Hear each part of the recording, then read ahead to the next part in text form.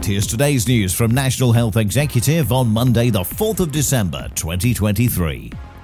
Health Secretary Victoria Atkins has pledged to make the NHS faster, fairer and simpler for patients. This comes as the Health Secretary thanked staff after a week in which two government commitments were met, one for nurses and the other for GP appointments. The NIHR has invested £55 million to reduce inequalities, improve public health and alleviate pressure on the NHS.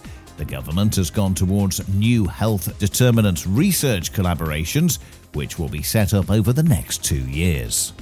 And that's the latest. Don't forget to like and subscribe to make sure you receive every new bulletin, and check out our stories in full on our website, nationalhealthexecutive.com.